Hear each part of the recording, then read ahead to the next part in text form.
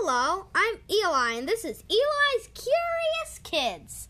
This is our very first co-host, Colossal Squid. Woo! I'm going to be a translator. We're going to talk about the mystery of the universe. To talk about that, first we'll start with gravity. Gravity is a force in the universe that keeps objects together. It is also what keeps people down on the earth and what prevents us from flying off into space. Cool! Second, that's a very important, and next we'll talk about mass. Mass is how much matter is compressed into one object. And the more mass, the more it bends the fabric of space-time. Imagine it like a stretchy blanket. A black hole is a bowling ball, and it has more mass and more gravity, so it basically just tears a hole in the fabric. But in the fabric of space-time case, it just bends the fabric, and that's why stuff falls towards it. It's like a valley. If you roll a ball into a valley, it just goes whoop. Colossal Squid said, if you want to really explore the universe, we're going to need to actually go into the universe. Colossal Squid, activate hyperdrive.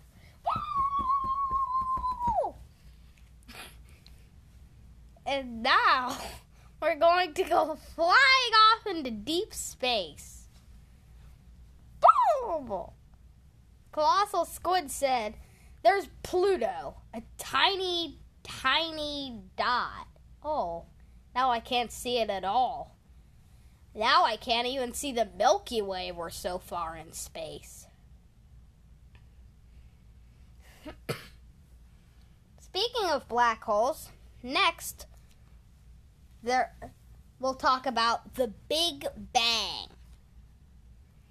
The Big Bang was a tiny pinpoint that exploded, and it got super hot, but it cooled within the next few seconds.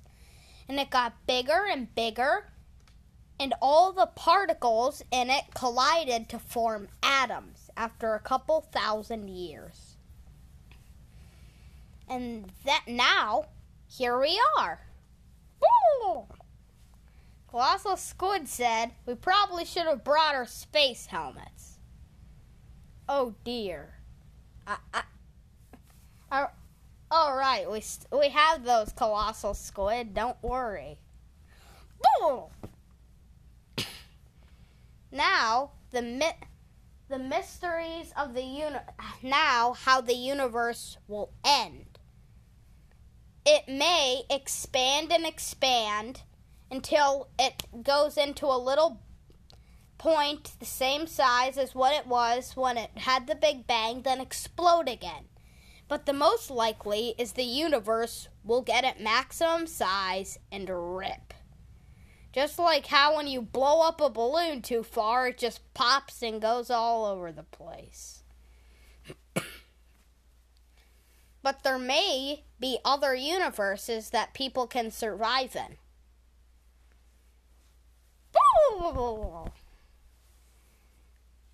Colossal Squid said, if there are other universes, why can't we go to them? Good question, Colossal Squid. It's because all of the wormholes are super tiny, like tinier than an atom tiny.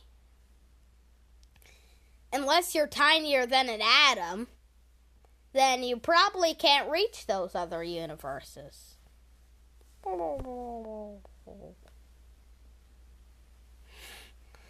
I know it's sad, but still, we may be able to survive. We may be able to survive without our universe. We may be able to go through a giant wormhole or the Einstein-Rosen bridge. Boom! Colossal Squid asks, how do wormholes work? Well, imagine that you fold the blanket in half, and then you can go from one corner to the other corner. That's basically what wormholes do. You can move across the blanket faster than the speed of light. That's it for this episode of Eli's Curious Kids. Please subscribe and have a nice day.